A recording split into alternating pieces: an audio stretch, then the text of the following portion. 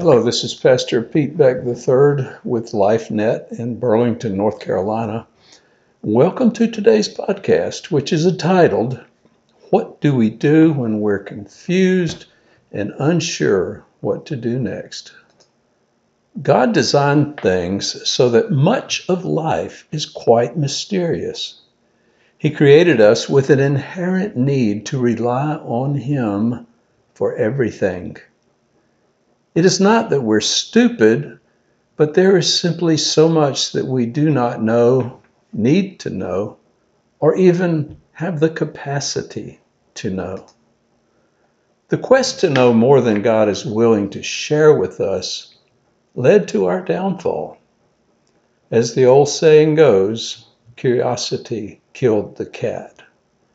The serpent preyed upon this desire to go beyond what God designed us to know when he tempted Eve to taste the forbidden fruit in order to be like God, knowing good and evil for themselves without having to rely on God to show them. Sadly, our Lord never intended us or them to have that knowledge, because he knew it would destroy us. It is humbling to admit that we are so dependent by design. Rather than giving us knowledge of everything, God gave us a capacity, a desire, and a need to live by faith.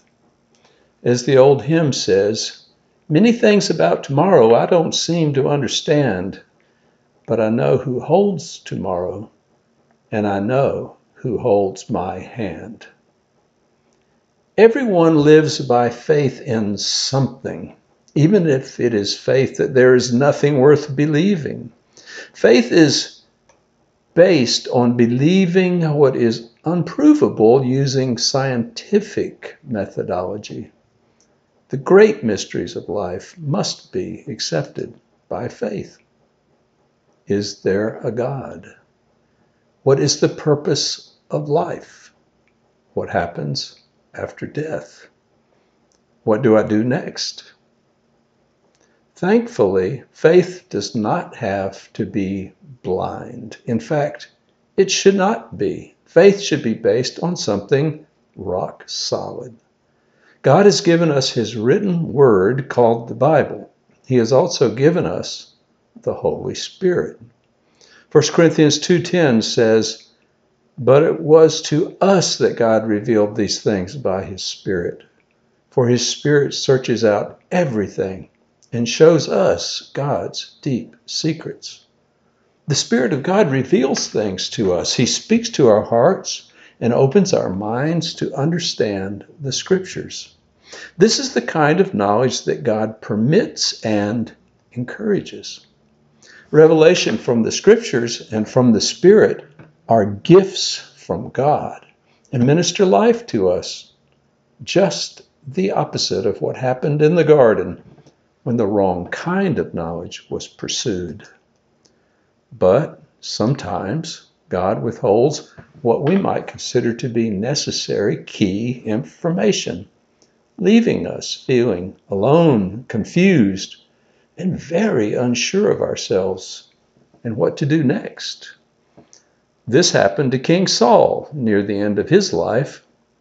Because of disobedience, his access to hearing God speak to him through the prophets and by other means had been cut off. He came to a huge crisis and did not know where to turn. In his desperation, he resorted to consulting a medium or necromancer, one who brings up the dead, for consultation. This was strictly forbidden, but he was so desperate that he was willing to try anything. He asked the witch of Endor to bring Samuel the prophet back from the dead. The result was not pretty.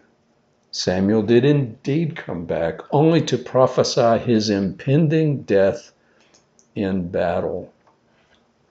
When we get confused, afraid, and desperate to know what to do next, we should never resort to forbidden or occult forms of knowledge, as did Saul, Adam, and Eve. Such a time is a glorious opportunity for us to demonstrate our faith that God will reveal to us whatever we need to know. If the Lord is not showing us anything, it is because we do not need to know. Instead, God wants us to simply trust in Him. The Bible gives us a great example. Large crowds were following Jesus. His popularity was soaring. But knowing the fickleness of people, Jesus deliberately taught them some things that were difficult to comprehend and offensive to those who did not yet grasp his true identity as the Messianic King. When Jesus told the crowd that he is the bread of life and they must, quote, eat him to have eternal life, the crowd was offended, not understanding the meaning. The Bible says that many of his disciples said, "This is very hard to understand. How can anyone accept it?" Jesus was aware that his disciples were complaining, so he said to them, "Does this offend you? Then what will you think if you see the Son of Man ascend to heaven again? The Spirit alone gives eternal life. Human effort accomplishes nothing. And the very words I have spoken to you are spirit and life. But some of you do not believe me." For Jesus knew from the beginning which ones didn't believe, and he knew who would betray him. And he said, "That is why I said that people can't come to me unless the Father gives them to me." And at this point, many of his disciples turned away and deserted him. Then Jesus turned to the 12 and said, "Are you going to leave?" Simon Peter replied, "Lord, to whom would we go? You have the words that give eternal life. We believe and know that you are the Holy One of God." That's John 6:60 through 69, the New Living Translation. When life is confusing and it seems that God has let us down, that is the time to fall back on what we know. God is good and trustworthy, and we can trust in him even when nothing else makes sense. We do not have to know everything. We just need to rely on the one who does.